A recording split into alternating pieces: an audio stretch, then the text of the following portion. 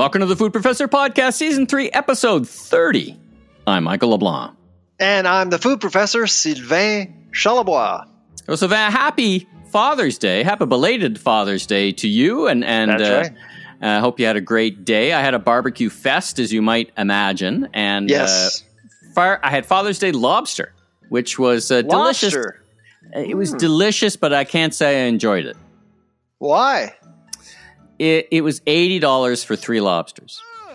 And they were delicious. What was the mortgage rate on those Yeah, ones? I cash in a kidney to get some lobsters. But, they were delicious, but I couldn't get out of my head as I was eating them and sharing them that it was $80. And it kind of ruined the experience for me. So I'm like, Right. Was that a good spend of my money? Special occasion and all that, but $80. That's a lot of money. It's a lot of money. That It's is a lot of money.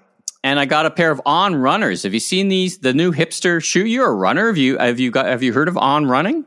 No. Oh, they're the hottest I thing run the now. old-fashioned way. I don't get steroids or, help. Bare feet? Do you run in bare Yes. feet? I'm very Bare feet? honest. All right, I'm going to send you a pair of these On Running. They are sweeping the market. I'm not a runner. This is the irony of this entire What's the conversation. difference? So what's with these shoes? What's the difference? There are 3 elements. One is there's a technology in the how they run and bounce, and the design. The design is very sustainable for a bunch of reasons, and they're just a hipster shoe, and they're new and kind of really interesting. And they got $1 billion valuation now, and they're very hot. I see people on the stage wearing. I'm going to wear. Me. I'm going to wear them on the stage to look like a hipster. They're a hipster shoe, but I'm going to send you a pair because they're really. I find them comfortable, but I'm just standing on a stage. I actually really like thin soles, just because I like to feel the ground when I run. Okay. I run mostly in the woods, Yeah. in parks, not on asphalt. Okay. But I suspect that the shoes that you're talking about are very effective on asphalt, on hard surfaces. Correct? Yeah, that's a very good, not even observation. That's a very good conclusion based on what I just said, because most people don't run in the forests, right? Yep. Most people run on pretty hard surfaces. So I think that's where these shoes are winning. Anyway, there's not a podcast about shoes or footwear. You got to spend the energy to have an That's true. appetite and eat food. And, There you go. I love how a full circle. Speaking of innovation and technology, our very special guest on this episode is Felix Cheung, all the way from Hong Kong, a bit late at night for him, talking to us about his IXON food technology. Now, he's a Kickstarter graduate.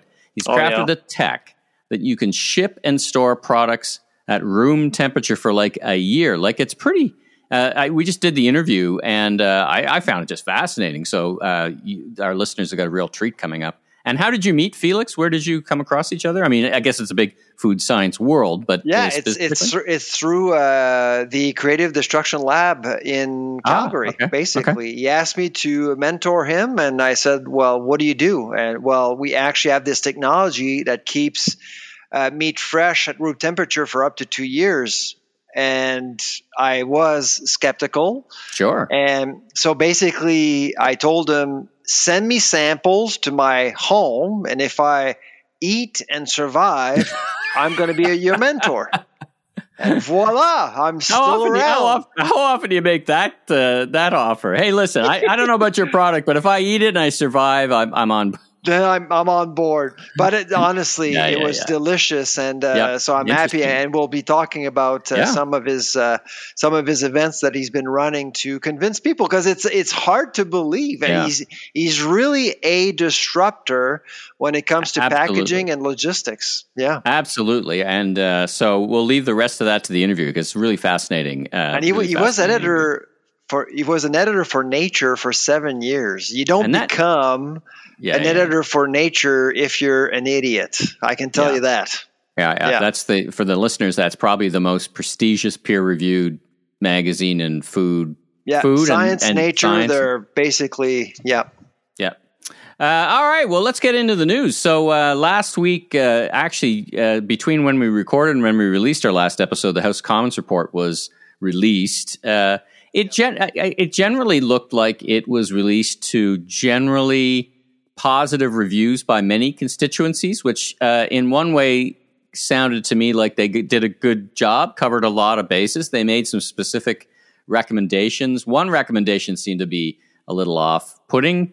What was it? The windfall tax. But let's start at the that was recommendation number 9. Yeah. Let's start at the top. I mean, what was your overall view? You participated and you provided some testimony, and I think in fact some of your research was quoted in the report. I read through the report. So what was your overall assessment? And then let's put it in wins and fails. Maybe there's no fails, but what did you think they did right, and what do you think that maybe they missed the mark on?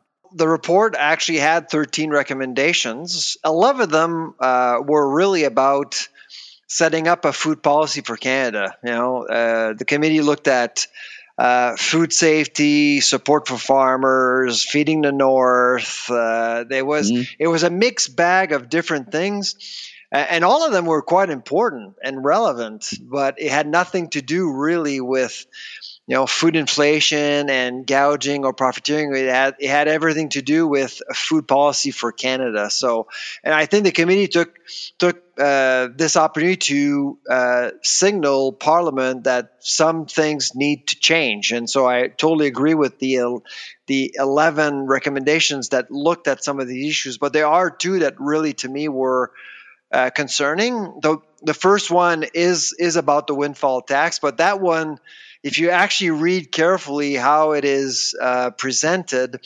basically the committee is saying that if the Competition Bureau study finds any evidence of profiteering, then Parliament should actually consider a windfall tax. Here's the problem, Michael. The study, and we've spoken to the Competition Bureau twice in the last few months, the study has nothing to do with assessing profiteering. The study looks at competitive dynamics within the food industry specifically. It is trying to learn how the food industry actually works. It's not an investigation. And so to me, that recommendation, which is number 9, is intended to pass the buck to a bureau which is likely not going to comment at all on anything really. So there's not going to be a windfall tax. And I think to be honest, it's just a bad idea, because you got to figure out where's the line. Like what is excess profits? What does that mean? Well, let me just do a quick follow up on that. So, from your perspective, as an economist, a windfall tax to begin with is a good or bad idea? Let's not talk about the food industry. Let's just talk about a windfall tax. I mean, my reading of most history and literature is this windfall tax wind up just increasing the price of the good and doesn't really do anything. But do you have any counter to that, or what do you think of windfall taxes? Banking has a windfall tax. How is that working out? Not great. Have your banking fees gone down? Well, they have, because I bank at a credit union, but that's a whole different other matter. Well, that's different, but profits have gone up. And generally speaking, banks are quite profitable in Canada. Yeah, so not an effective policy or economic tool. And windfall. I agree with you, Michael. Windfall taxes are paid for often by patrons, consumers. In the end, and you could actually make food inflation a worse problem. And that's why, to me, I've always been uncomfortable with the concept of a windfall tax in food. And frankly, taxing food retail is just the worst idea. But taxing food companies even further, you're doing the same thing, but indirectly. I see. So in this baker's dozen of recommendations, these 13 recommendations, generally with a very broad lens, they hit the mark. A few kind of political swings and puts and takes. Well, recommendation number 1 had to do with transparency. So recommendation number 1 basically suggested to Parliament that perhaps we should ask food companies to disclose costs. Can you imagine? So the Retail Council of Canada actually did comment, and I agreed 100% with their position. To actually disclose everything in public would be a huge mistake from a competitive perspective, because all of a sudden, not only when it comes to spending money, you can actually start understanding formulas, secrets, how products are made. And you slowly make the whole food industry much more homogeneous, which could eventually lead to, guess what? More collusion. Right. Less competition. Less competition. Yeah. So recommendation number 1 and recommendation number 9 about the windfall tax were way off as far as I'm concerned. Okay. Well, since you brought up competition, and we touched on this with your last episode, we were talking about spidey senses, and you are expecting something from the Competition Bureau by the end of the month. Yep. By the end of the month, and we're halfway through the month, so you expect to see something soon. As you say, we might have to jump back on the mic for a live episode over the summer, depending on... This is supposed to be our season finale, but it's going to be a busy summer, I think. Well, and of course, a reminder to the audience, it's going to be busy 2 ways. We'll have episodes every week, each and every week, you and I, because you and I were on the mic at the Seattle Food Innovation Show with some fantastic innovation. So we'll be running those all summer, but our live kind of this type of format of the news returns in the fall, but we'll see. I mean, you and I have to touch base if the whatever comes out of that study, not an investigation, a study is of any kind of big impact. Maybe we'll get back on the mic, or we'll talk about it in September because it's the summer and everybody takes the summer off, and maybe whatever. Let's move on to the next thing. So there's some buzz on social media and of course in the media itself about Loblaws checking receipts. Now you did an op-ed, not the greatest of ideas. My question to you is, I guess for the listeners who don't know, in certain stores there were some signs that went up that says we have the right, or I don't want to paraphrase, but basically we might check your receipt. Now, your concern over this, is it a concern philosophically or by the way it was executed? Because checking receipts on the way out is not unheard of in this country. Costco does it, for example. So where does your uncomfortableness with this lie? The execution of it or the philosophy itself? It's the execution of it, really. Okay. So first of all, it's random. That's the first mistake. Secondly, they make it a policy, and so if a lot of people are comparing Loblaw's policy with Costco, well, first of all, Costco, you're a member. That's different. So there's some membership validation as part of the process. Well, it's in the T's and C's, the terms and conditions. So you are told essentially, and they check everybody. On your way out, they check everyone. Which I don't love the whole thing, by the way. So that's a whole different matter. But whatever, we're used to it. Whether or not it's useful, I don't know. But they actually check everyone. 100% of people walk in. So to me, instead of making it too obvious at Loblaws, I probably would have approached this like what Walmart is doing. Spot checks. You got people coming in, people coming out. They're looking, just making sure that there's presence there without making it too obvious, and randomly check receipts. I think that's the part that I think Loblaw is not. Loblaw is not reading the room right. I think again, from an execution perspective, I think they should have actually allowed.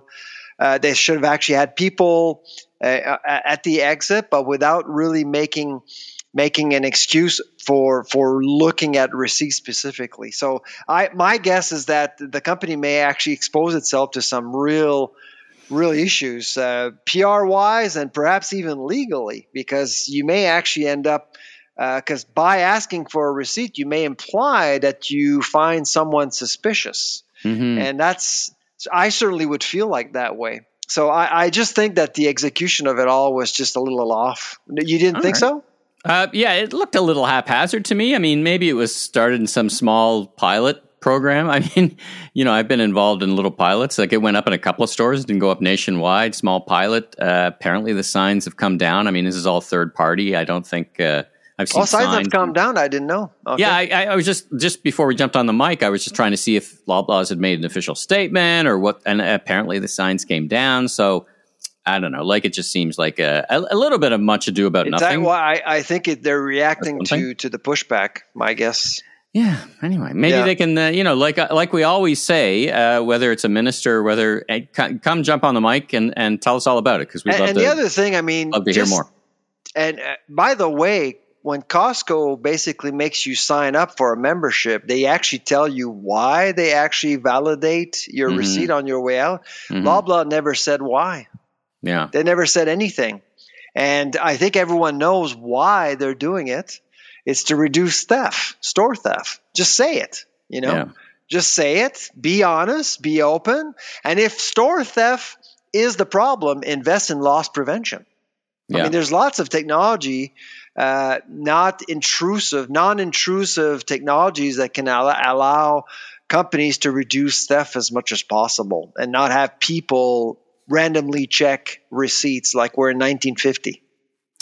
All right. It's interesting you mentioned that because the 1950 part, I don't know if you see Walgreens in the U.S. launched a new concept store, Walgreens being a big pharmacy retailer in the U.S. that looks like consumers distributing. There's no product. There's almost no product on the shelf. You go fill in take your pencil and fill out a form, and they give it to you from the back. Really? Yeah. I mean, they're trying to pilot something because they're not allowing people to browse aisles. And listen, I've been to many retailers in the States. You can't even take the product from the shelf. They're all locked behind glass. You've got to wave your hand, and someone comes and opens it up. Theft is so out of control. They've had to lock everything up, which kind of nobody wins. Anyway, it's just interesting. You got me thinking about that. Let's turn our minds to tourism outlook for the summer. So travel is still Are you going to travel this summer? You know what? I'm traveling for business, New York and then Orlando. But other than that, we're thinking not so much. Not just we've already traveled a couple of times. So I hear it's very, very busy around the country, which is good. Hopefully people... I'll be at airports this week again. And I got to tell you, I mean, there's lots of people traveling. Well, the good news is, for our podcast, that means lots of people dining out, coming to great Canadian cities from coast to coast, dining out. Not too many from China. I think it's interesting. We're here where there's some high-level meetings happening in China today with the U.S. and China. And part of the constraint is there's not a lot of flights anymore from China to North America, and there's not a lot of visas being issued. So the Chinese are visiting, but they're mostly visiting in Asia. So we still won't see the Chinese tourists this year, likely in North America, but the outlook, notwithstanding that, looks pretty good. Hopefully, I think that summer will be a good summer for hospitality and tourism industries. However, I actually think that the fall is going to, I think that's when we're going to see a bit of an economic shift because, I mean, prices are so high. Flights are more expensive. I think people just want to enjoy the summer and then start thinking about, what's going to happen in the fall. So my guess, and a lot of economists are saying, you know what, because Germany's in a recession now already, but they've been dealing with inflation at almost 20% steady for a while. Thank you, Russia. And so, yeah, exactly. And so I think that it will come back. It will start hitting North America, including the United States. And I don't know if you know, but borrowing is much more difficult now. Having access to credit is much more difficult. And as soon as that happens, it eventually impacts markets altogether. So, and I think that the shock will likely be in the fall. I'm not suggesting that things are going to be are going to change a lot, but I suspect a slower economy in the fall. All right. Yeah. Well, we'll connect in the fall and we'll see what's happening. But before then, everybody who's in the food service business, I hope you have a wonderful summer. Absolutely. Certainly deserve it. Listen. Hopefully, you get the staff you need too. Wow, jeez, yeah. There's you would believe how many restaurants were closed on Father's Day. Like they just can't get the people. Well, at least there's actually I was reading a stat. There's 200,000 more international students in Canada than there was in history. So there's about 800,000. So that typically, when I think of Banff and I think of the big vacation places like that, they're all staffed by students. So hopefully at least that will be in place. All right, well, let's take a break. Let's get to our so interesting interview with Felix Cheung, once again, all the way from Hong Kong. He stayed up a little bit late to tell us all about his food technology and how it can travel. Speaking of traveling, for with no cold chain. Fascinating. Let's have a listen. Yep. We have the pleasure today to have as a special guest Dr. Felix Cheung from IXON Technologies. He's based out of Hong Kong, and I've been working with Felix for a little over a year now, and I've always been fascinated by his technology, his energy. I saw him pitching a few weeks ago in Calgary at InVentures. He just did a phenomenal job. And so anyways, just want to welcome Felix on our podcast today. Welcome. Thank you, Sylvain, for inviting me. Yes. So, Felix, can you tell us more about your background and why you're so interested in food technologies in general? Sure. I began my career as a scientist. So I have a PhD degree in plasma physics from the University of Sydney.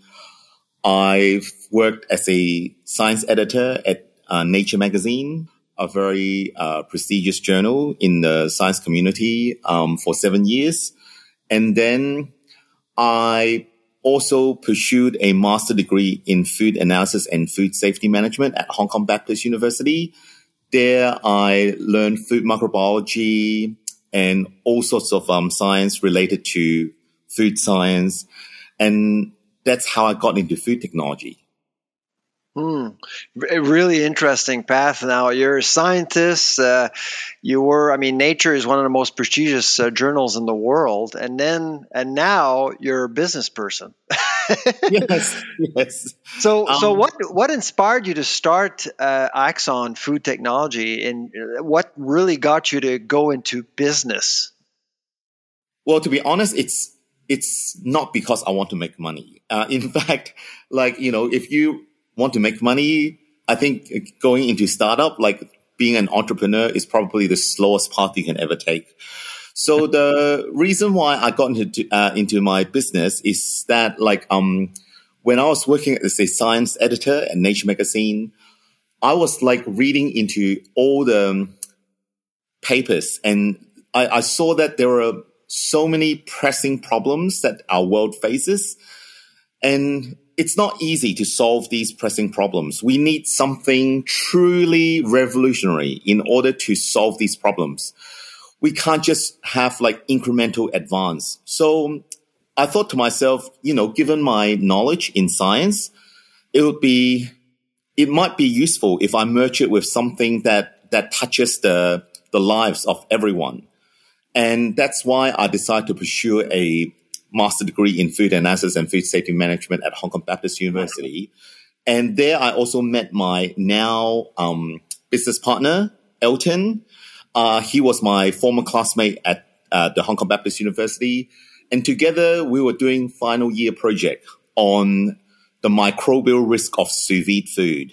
And just by serendipity, we came up with this technology, advanced sous vide aseptic packaging, which allows us to store meats and seafood at room temperature. Which is known also as ASAP, correct? Exactly. Okay. ASAP for short. We thought it's very catchy. It really reflects the convenience of of food that we package using our technology.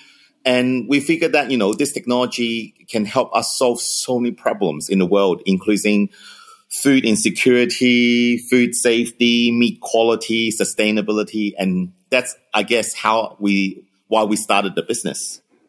So could you tell us just one example of how ASAP or your technology can actually make a difference when it comes to logistics and transporting food around the world?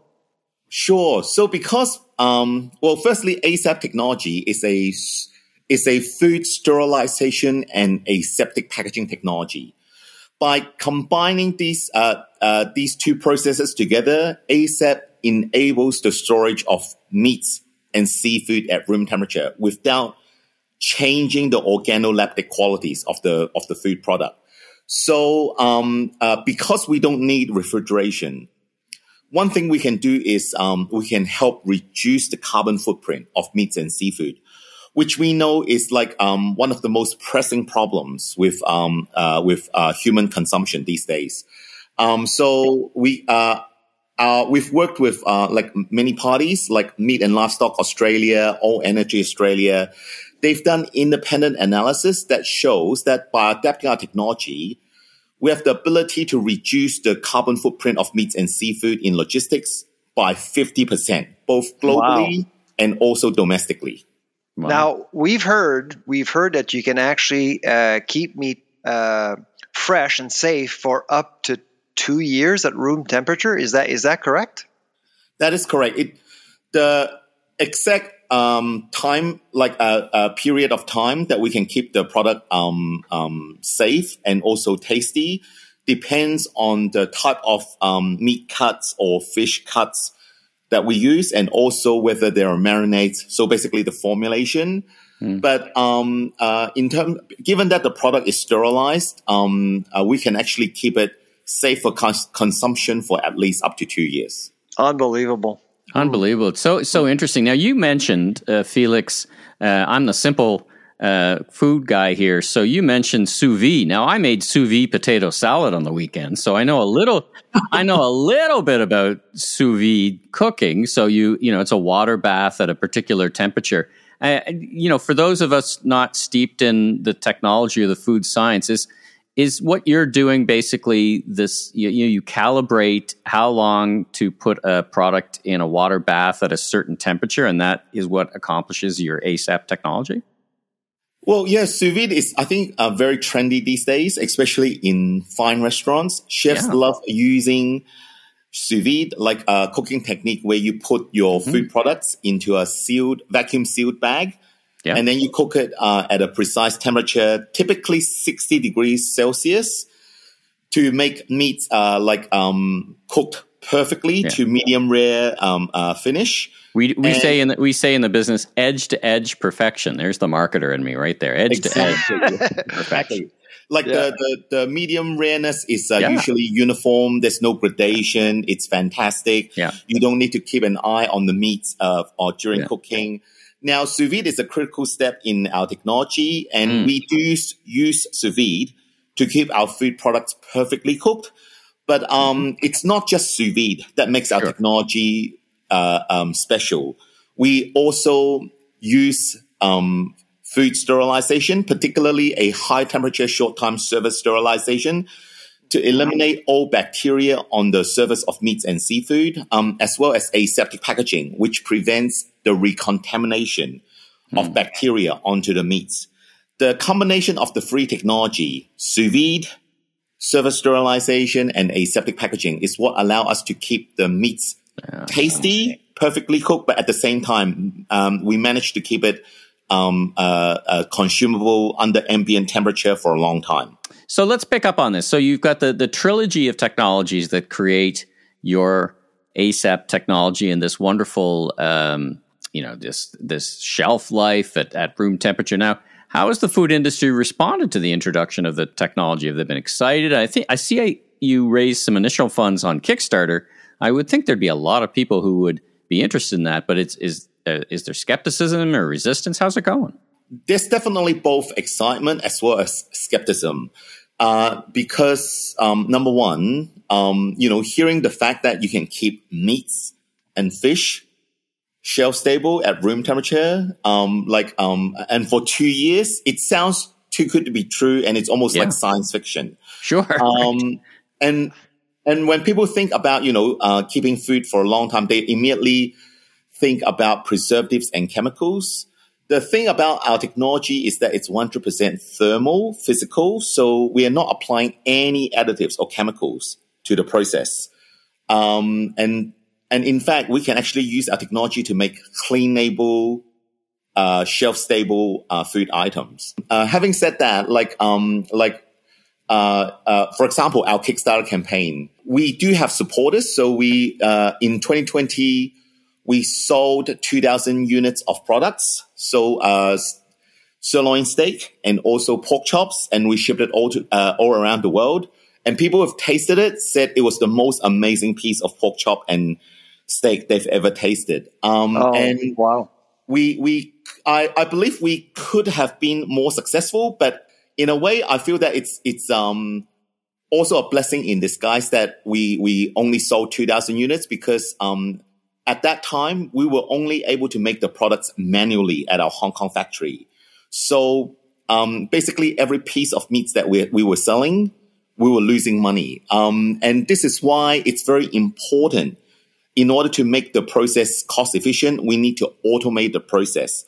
And that's why we are going to build the world's first pilot line, automated line, in Alberta, where we would be able to make this process 100% automated and also cost efficient. And also, we recently held a tasting events at Edmonton Unlimited on the 12th of June.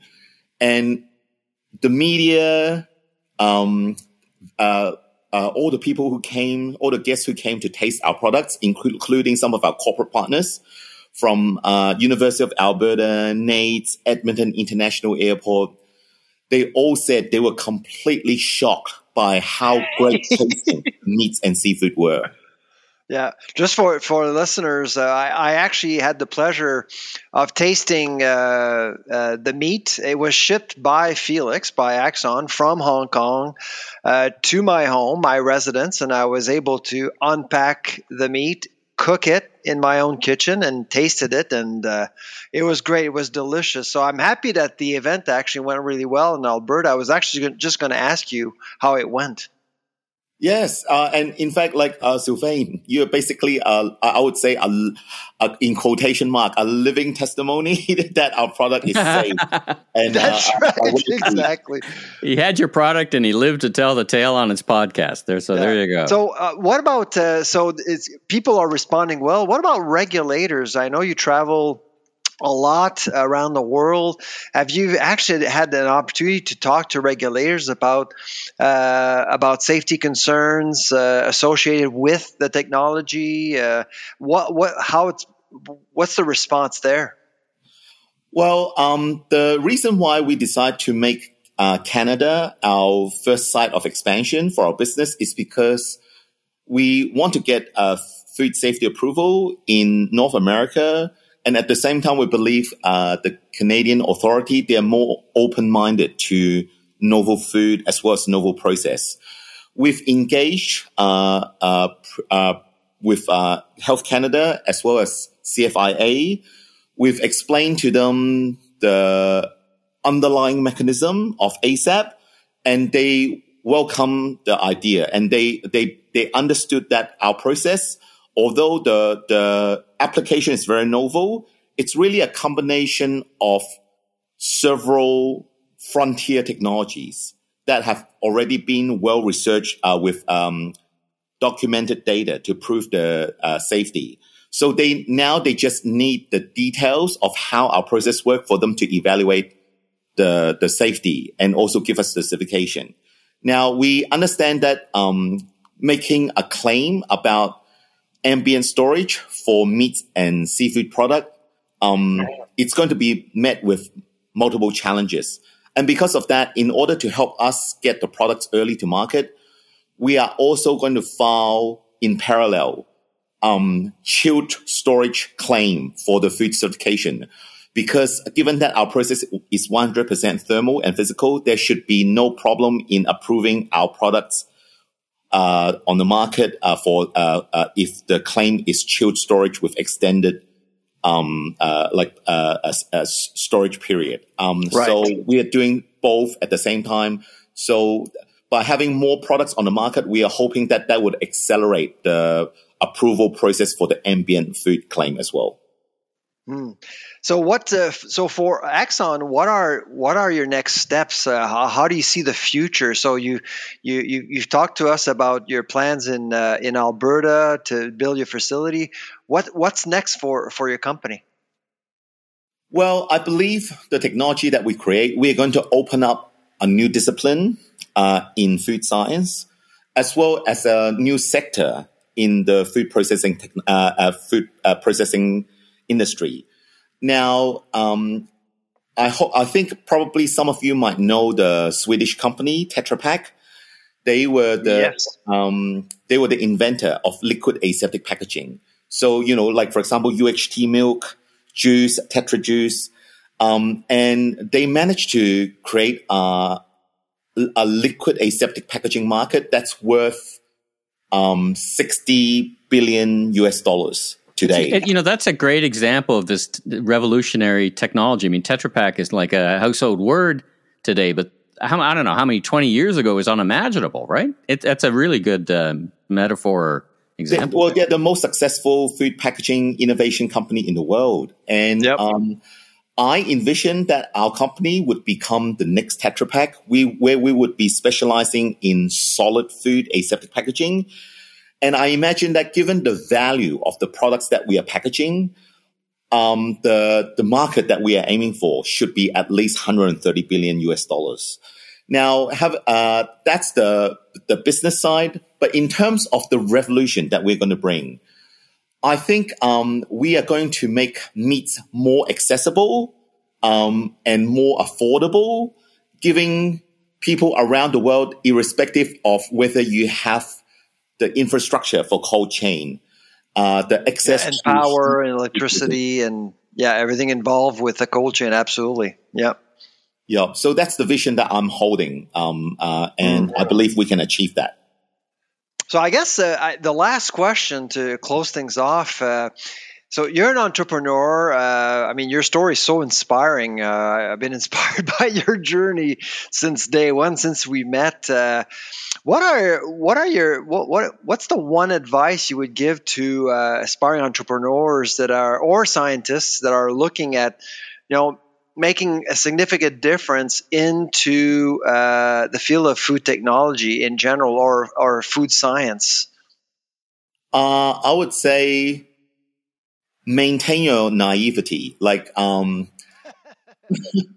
if I knew at the beginning that the whole journey would have been this challenging, and that there would be so many mountains that we have to overcome, maybe at that time I would be so scared that I would not pursue the journey. And I think by having that naivety in our personality, we assume there's nothing impossible, and there's always ways around a problem, and that's how we actually manage to develop this technology and overcome so many scientific challenges.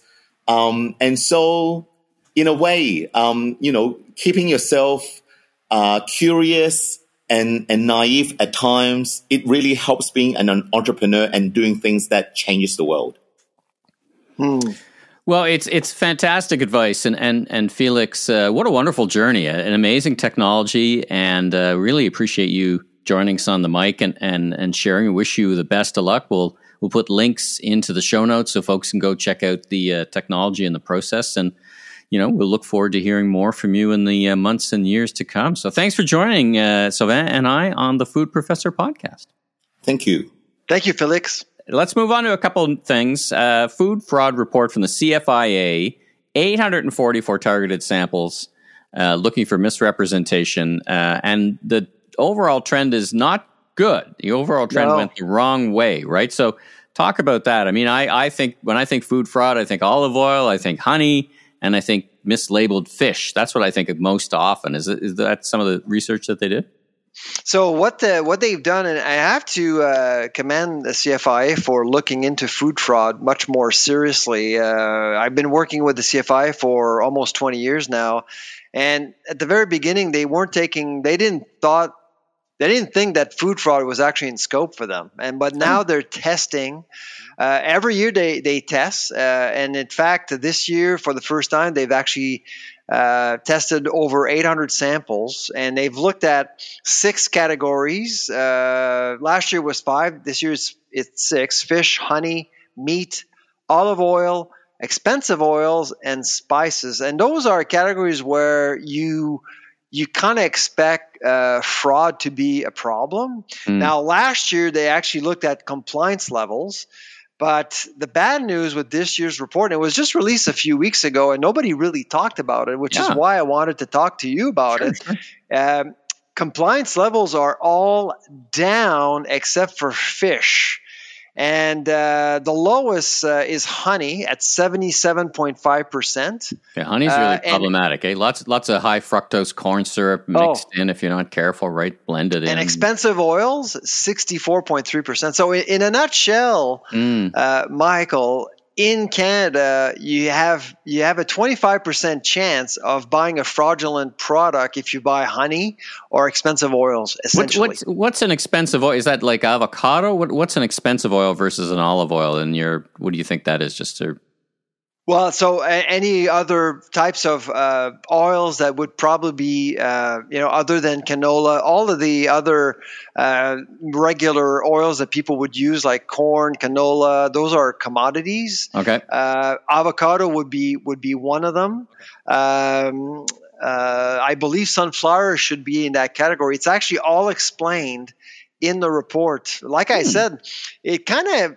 Nobody really reported on it. I didn't see any news on this. I'm like, is this a new report? We'll have to put a link into the show notes because it's fascinating stuff. I was impressed by, I was looking at the numbers you sent me. Meat, 99.1%. It's fantastic. So tells us when you buy meat, you're getting what, other than 0.10, you're getting exactly what you... The meat result was really interesting because the most well-known food fraud case in the world is the horse meat scandal in the UK. So people think about... Horse meat lasagna. That's right. Horse meat lasagna. That's right.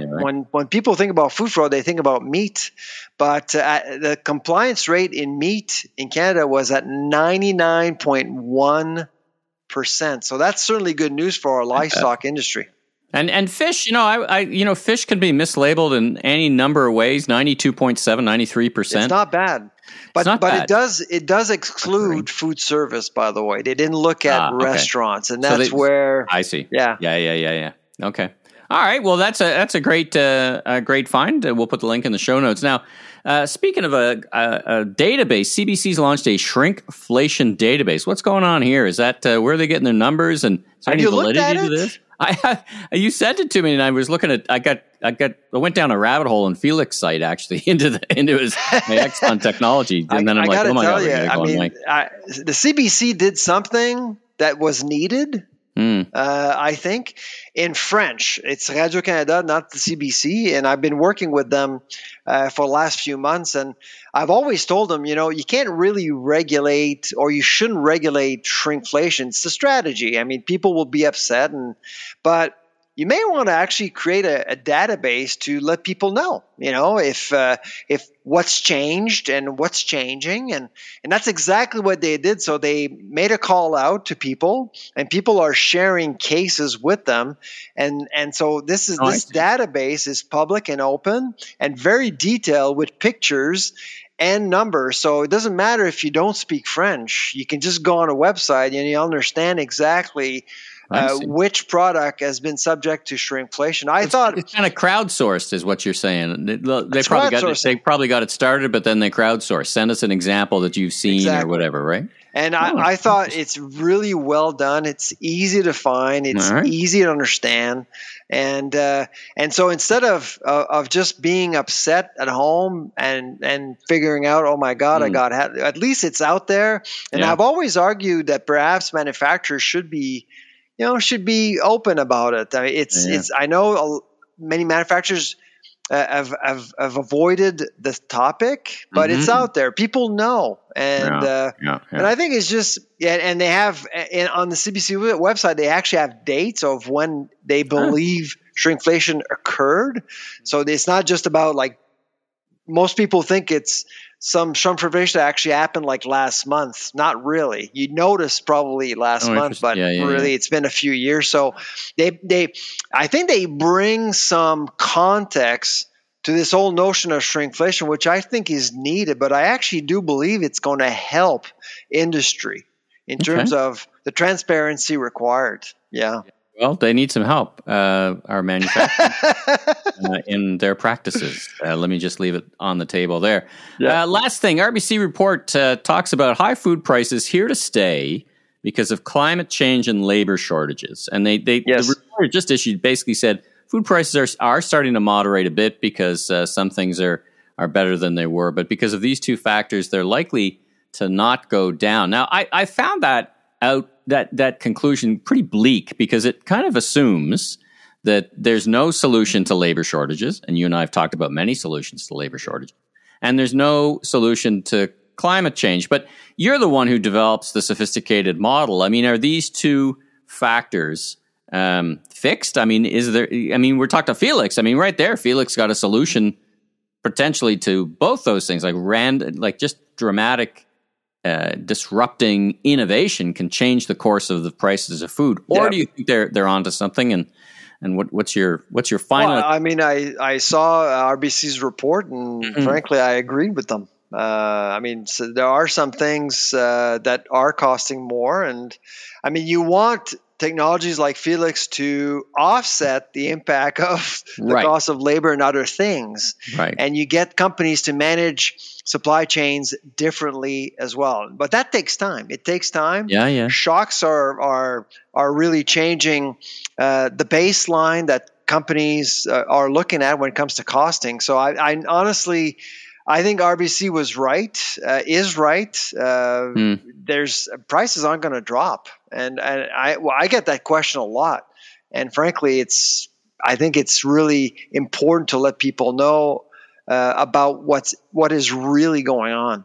To reset their expectations for the foreseeable future. I mean, I was thinking all the way back to our first episode of the season where we talked about the food innovation challenge, right? Growing fruit in a different way, becoming fruit sustainable in Canada, and the people growing product in the mines in Sudbury. I mean, I just think there's, I'm a big believer in ingenuity and innovation. You and I experience it firsthand when we go to events like Seattle or when we talk to people like Felix. So I guess that could be the upside. Well, listen, great episode. And like I said at the beginning, this is our last episode of you and I live together on the mic for the summer, but we've got lots of great content coming up. So don't sleep, don't unsubscribe, don't do anything silly like that, because we got lots of great stories, lots of great content coming up for the summer. And we'll be back for season 4 in the fall. I suspect we'll have lots to talk about. Once again, we've already got interviews lined up for season 4. So yes, until then,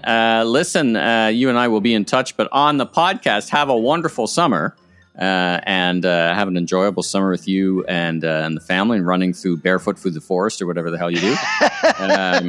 Don't call me Bigfoot. Don't call me Bigfoot. I'm Michael Block, consumer growth consultant, public paid speaker, just in case you're wondering, and podcaster. And you are?